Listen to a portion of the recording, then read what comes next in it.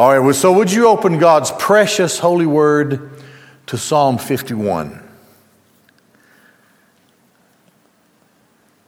I think even before we covered it the last time that we were here on Wednesday night regarding David, Bathsheba, Uriah, and Nathan the prophet, we already knew about that story. But this is such a profound reflection of the man who is called a man after the heart of God. Finally, having been confronted with his sin, Nathan confronted him. He was in denial there for a long time. He, of course, committed adultery, and then he conspired to commit murder, and then he committed murder through the conspiracy. And then he ignored it, covered it up. It was just a horrible string of sinful activities in David's life. Now let's think about David before we get into this. David, when the situation developed with Bathsheba, was at the pinnacle of his life. He was at the height of receiving blessings from God.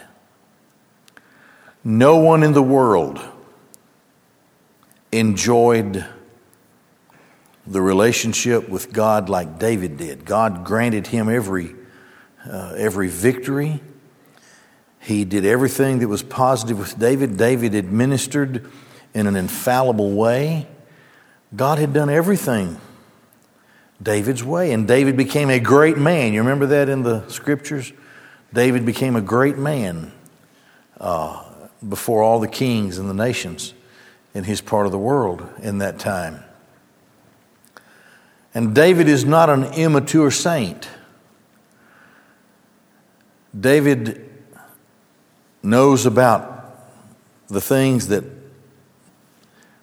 are supposed to be done at the tabernacle. He understands the priesthood. He knows how to pray. He knows how to enjoy and to seek after the blessings of God. He's at the top of his spiritual life until this happens. So there's a lesson here for all of us, and it is this. David, the great man of worship, who wrote psalms and songs and led worship and prayed and wrote prayers, the great man of worship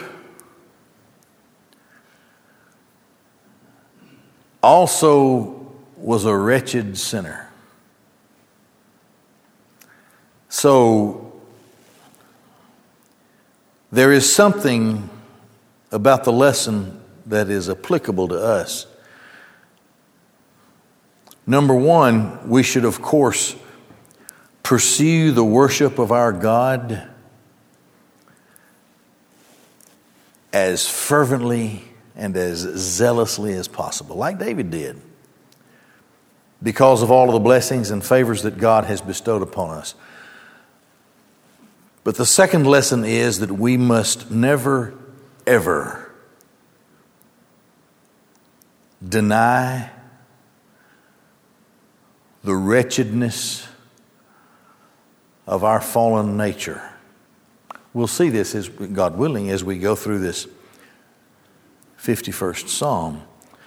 So when we come together in a time before God, in His presence, together corporately, it is, of course, important to worship Him, to offer worship. But it's also important to come humbly,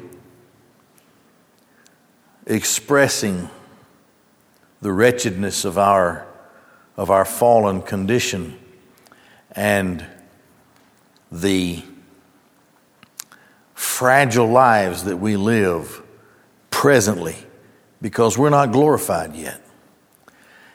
We have an enemy who seeks to destroy us and who seeks to destroy our testimony. And he seeks to destroy others by our destruction, even though we be saints before the Lord.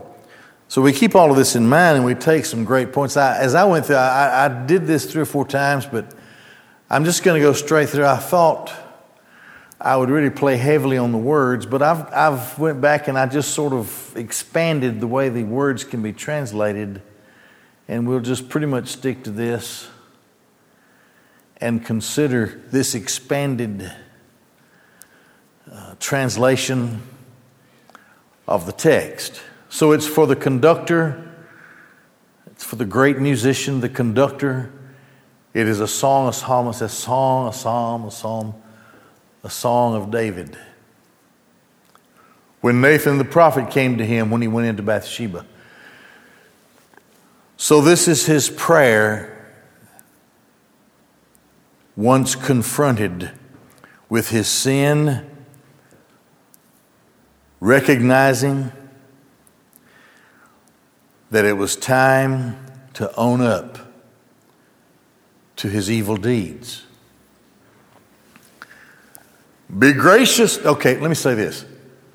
I'm in the Hebrew text, and this is the translation. The Hebrew text has 2 more verses. It's the same stuff, but the Hebrew text counts 2 verses at the top that I don't think your translation would have. So you're going to see at the end of it, you'll see, and through it, you'll see that there's more verses than what you probably have in your Bible. But it's the same thing. It's just the way the verses were counted according to either the Hebrew edition or the translation, which left the superscript like it is and didn't count it as verses. So don't think we're messed up here on that.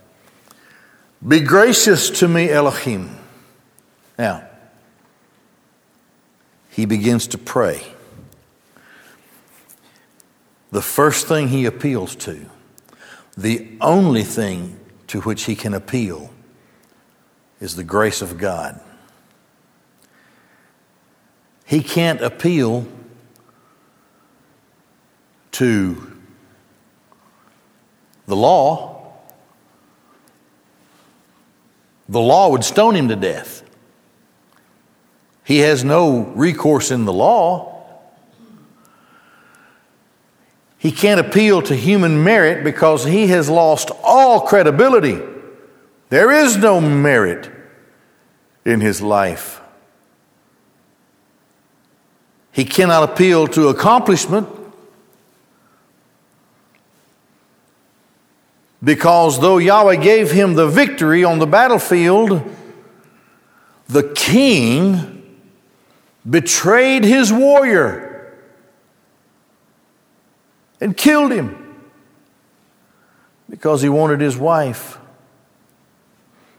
He can't appeal to anything except grace. That's it. That's the way we all are. There is nowhere to go.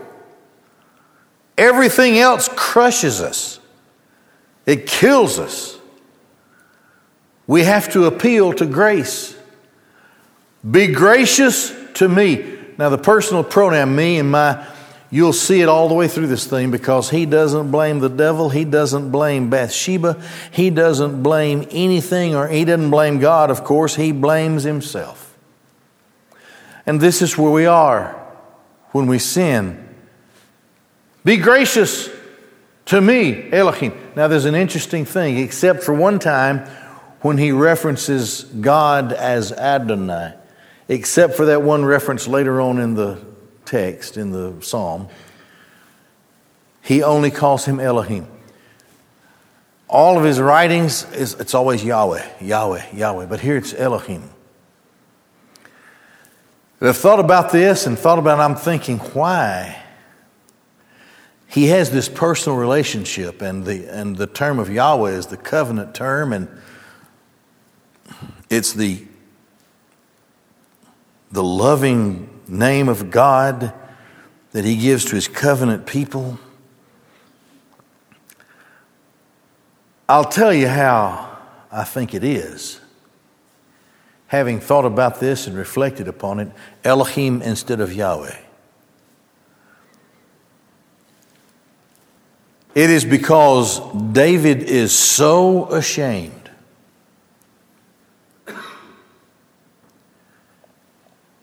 He is under such a crushing defeat from sin. He is so far down in the depths of sin that he has a sense of being so far away from God. At this moment, he just doesn't feel like he's qualified to appeal to Yahweh. So he appeals to the great God, Elohim. Why it's that way, I think, develops itself as we go through the psalm. Be gracious to me, Elohim, according to your loving kindness, chesed, your covenant love.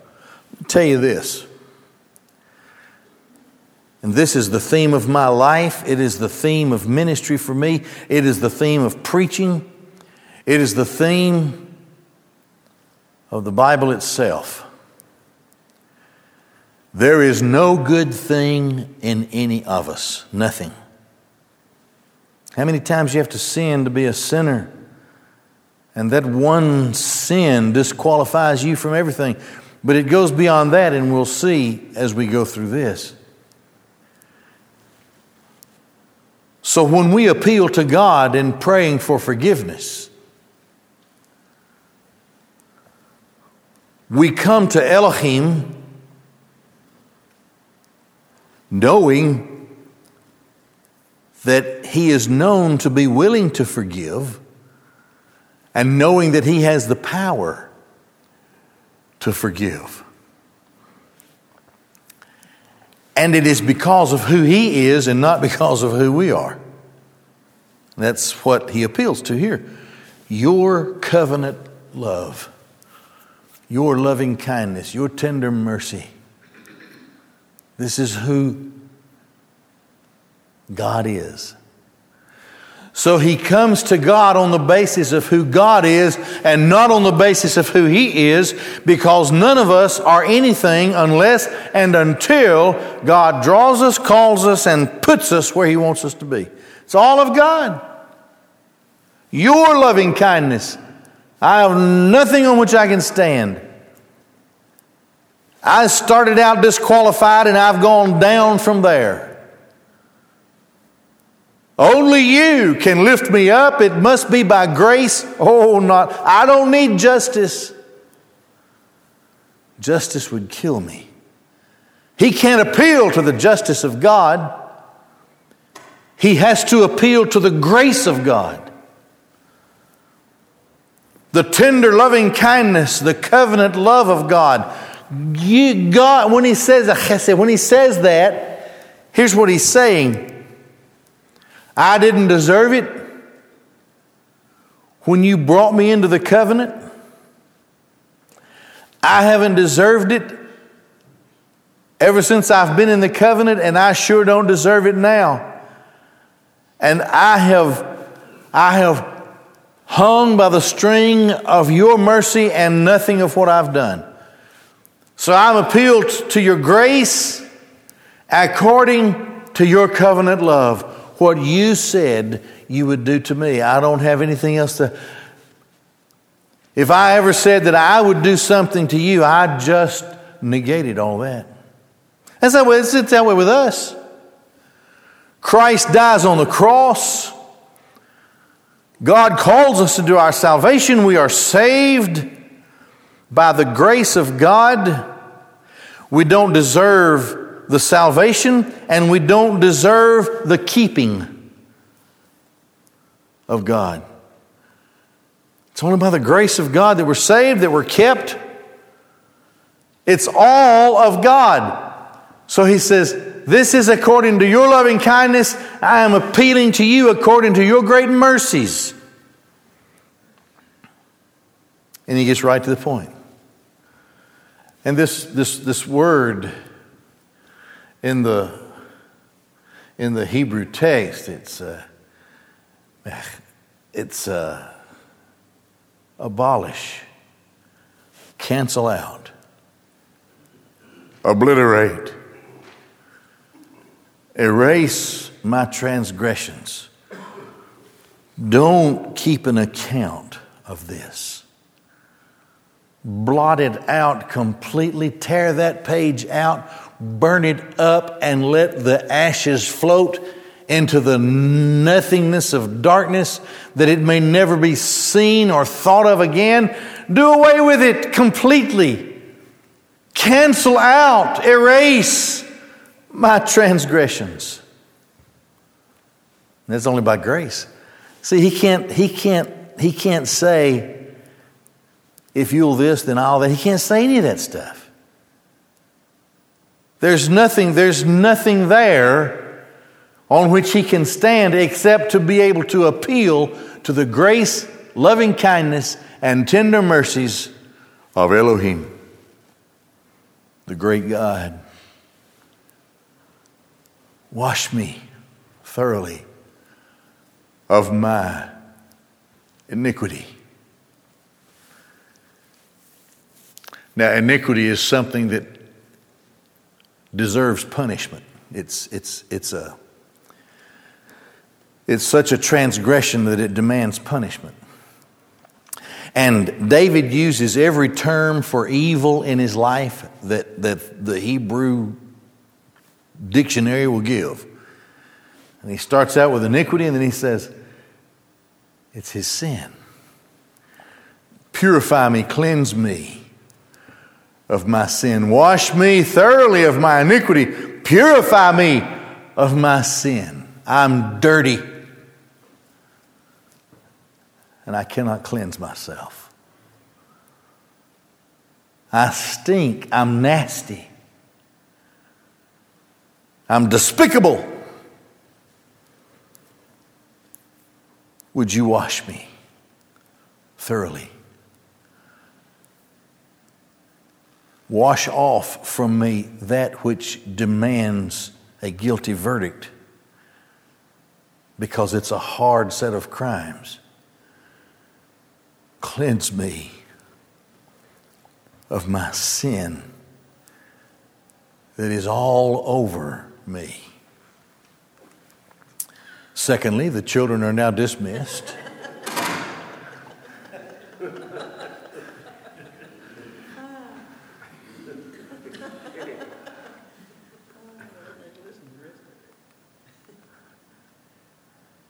Okay, let me see if I got it here now. I don't know what in the world I did. Okay, iniquity and sin. Yeah, that's the next one. For I know. Now, three things here for the sinner. I must have done something. It's early in the year, but this is already my second mistake of the year. Three things for the saint. Number one is to know his sin. Number two, to know his God.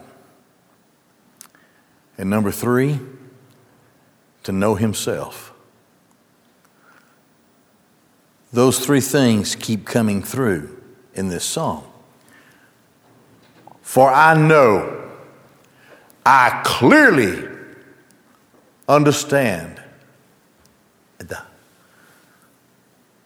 and my sin is always before me.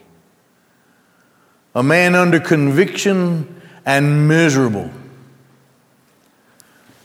I clearly understand what I've done. And I'm not going to deny it, and I can't escape it, and it has made me miserable. Against you alone have I sinned and I have done this evil in your sight,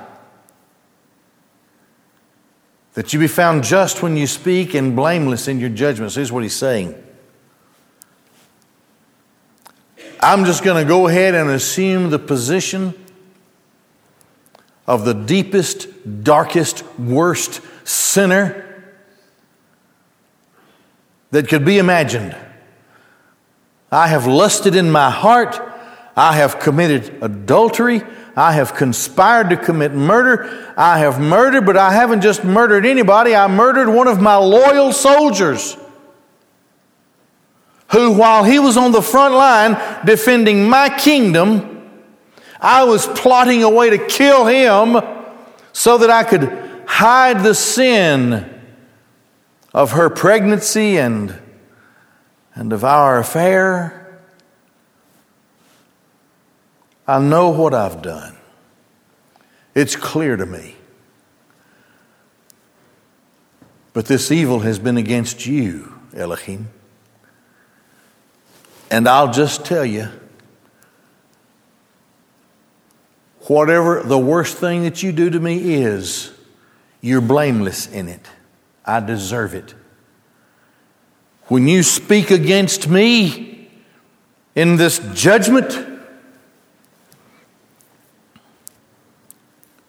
you are just. You're justified in what you do. Do you know God has the right at any moment in time to bring down wrath and judgment on the heads of any of us because of our sin? It's only by grace that we're delivered from that. It's only by the righteousness of Christ that we escape these things. And David is saying, if you brought down the thunderous wrath of heaven upon my head, you would be blameless in it and you would be justified because I have committed grievous sin and I've committed it against you.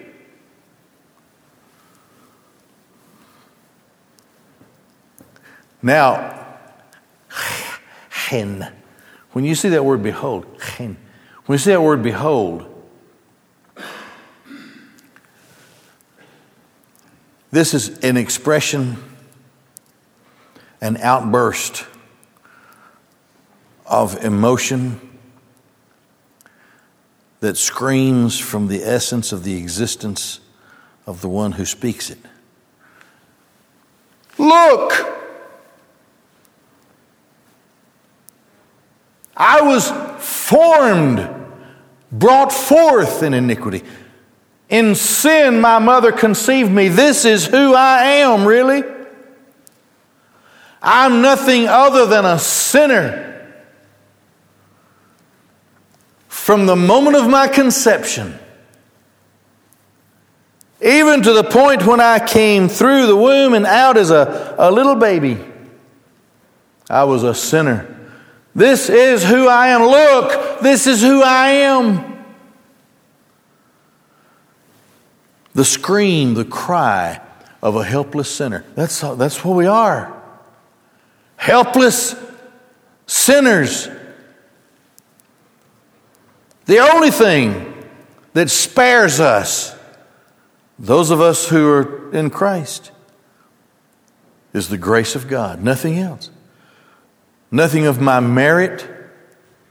Nothing of my obedience. No perfection of mine at all. It doesn't exist. This is who I am. So the picture is David screaming and grieving and crying, look, this is what I am. This is who I am. From the time I was conceived, I've been in iniquity. I'm a sinner. He continues with this emotional outburst. Look! You desired that truth be in the hidden or the inward places and in the concealed or the hidden part. And there's where you would make me know wisdom. Your desire is to plant your truth in my life. and hidden within my heart. I should feed on your truth personally. And you would make me to know wisdom. But I have failed. This is what you desire, but look at what I really am. He continues in his prayer. Purify me with a hyssop, and I will become pure. I will be cleansed. Wash me, and I will become whiter than snow. Hyssop was the little shrub thing that the priests would take, and they would go to where the sacrifice had been made. It involved a leper, and they would dip that little overgrown broccoli in the blood. They would sprinkle the unclean one with this blood, and he would be purified. And then they would wash him, and all that he was had fallen off, the scales and all. And when he was washed, his skin was like a baby's skin. David says, every kind of nastiness and uncleanness is clinging to me. Purge me, purify me, sprinkle the blood on me as the unclean man that I am, and let me be clean, and then wash all of that off of me, and let me be whiter than snow. He appeals to a loving God whose reputation is to forgive sinners. Now,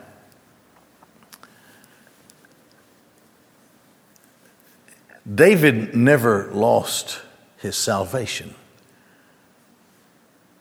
but he lost the joy of it. Make me hear joy and gladness. Let the bones that you crushed rejoice. Hide your countenance, your face from my sins. Turn away from it and cancel out all of my iniquities. Make them disappear. Create for me a pure heart, a clean heart, Elohim, and renew a steadfast, a firm, a fixed spirit within me. I don't want to waver anymore.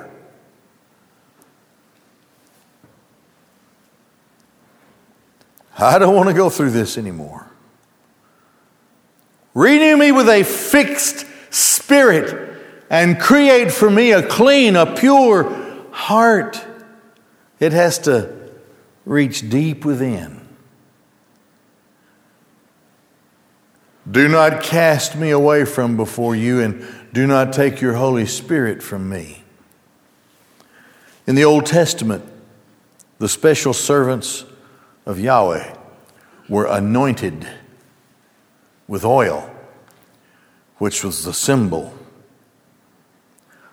of the giving of God's Holy Spirit to those who were enabled to do special things.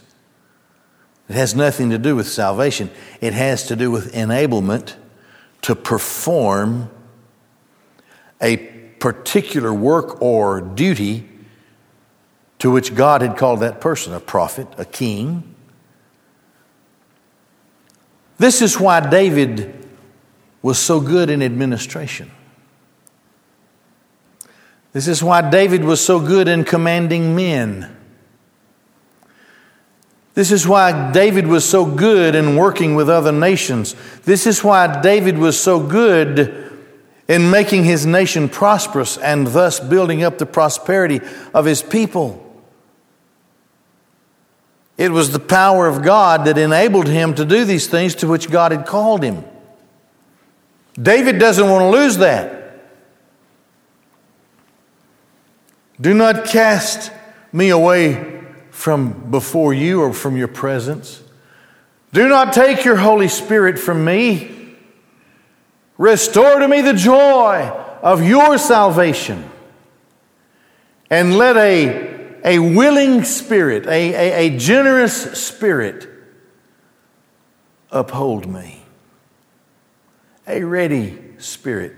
Now this is not necessarily, I don't capitalize the word spirit because it's not necessarily the Holy Spirit. It is the spirit of the man engaged with the Spirit of God who is, in this case, restored to his readiness, his willingness. And that this special strength that God will give him will support him, will uphold him. What kind of effect will this have on the people of God? Then I will teach transgressors your ways, and sinners will return to you. People will be made to understand the horrors of sin, the forgiveness of God, the restoration to work and joy of salvation. Save me from the guilt of bloodshed, Elohim, Elohim of my salvation, and my tongue will sing praises of your righteousness. Adonai, Master, open my lips, and my mouth will confess your praise.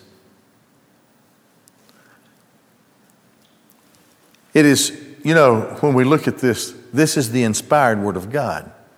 Now, of course, it's the prayer of David. It's a song. And it's the prayer of David, who was a great sinner and praying for forgiveness. But do you know this very prayer is the word of God? It means that God placed it in his heart. God is saying through all of these words, this is what I will hear. This is what I expect from those who sincerely seek forgiveness.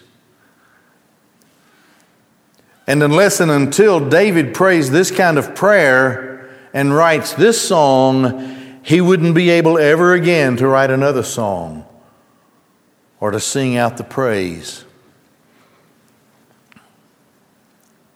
And so he continues to ask, open my lips again. I haven't wanted to sing. I don't have a song in my heart. Open my lips and my mouth will confess your praise. And there were many glorious psalms yet to follow. For you do not desire a sacrifice, or else I should give it. You do not desire a burnt offering. The sacrifices of Elohim are a broken spirit, a broken and crushed heart.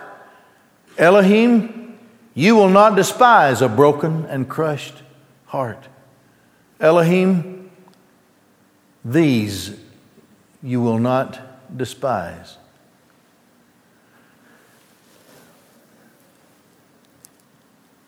Elohim would despise the sin of the sinner, but he welcomes the humbled, penitent worshiper, regardless of what he's done. It isn't the ceremony or the formalities of offering some kind of sacrifice. No. It's the inward thing. A crushed, broken heart. These you will not despise. crushed and broken,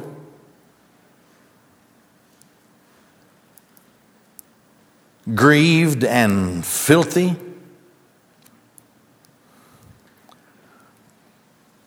undone